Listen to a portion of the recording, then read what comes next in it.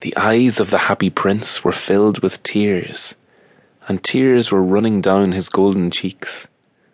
His face was so beautiful in the moonlight that the little swallow was filled with pity. "Who are you?" he said. "I am the happy prince."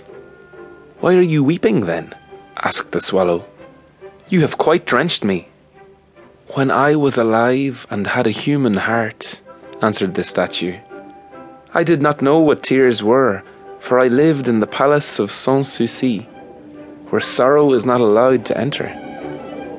In the daytime, I played with my companions in the garden, and in the evening I led the dance in the great hall. Round the garden ran a very lofty wall, but I never cared to ask what lay beyond it. Everything about me was so beautiful. My courtiers called me the happy prince, and happy indeed I was, if pleasure be happiness. So I lived, and so I died.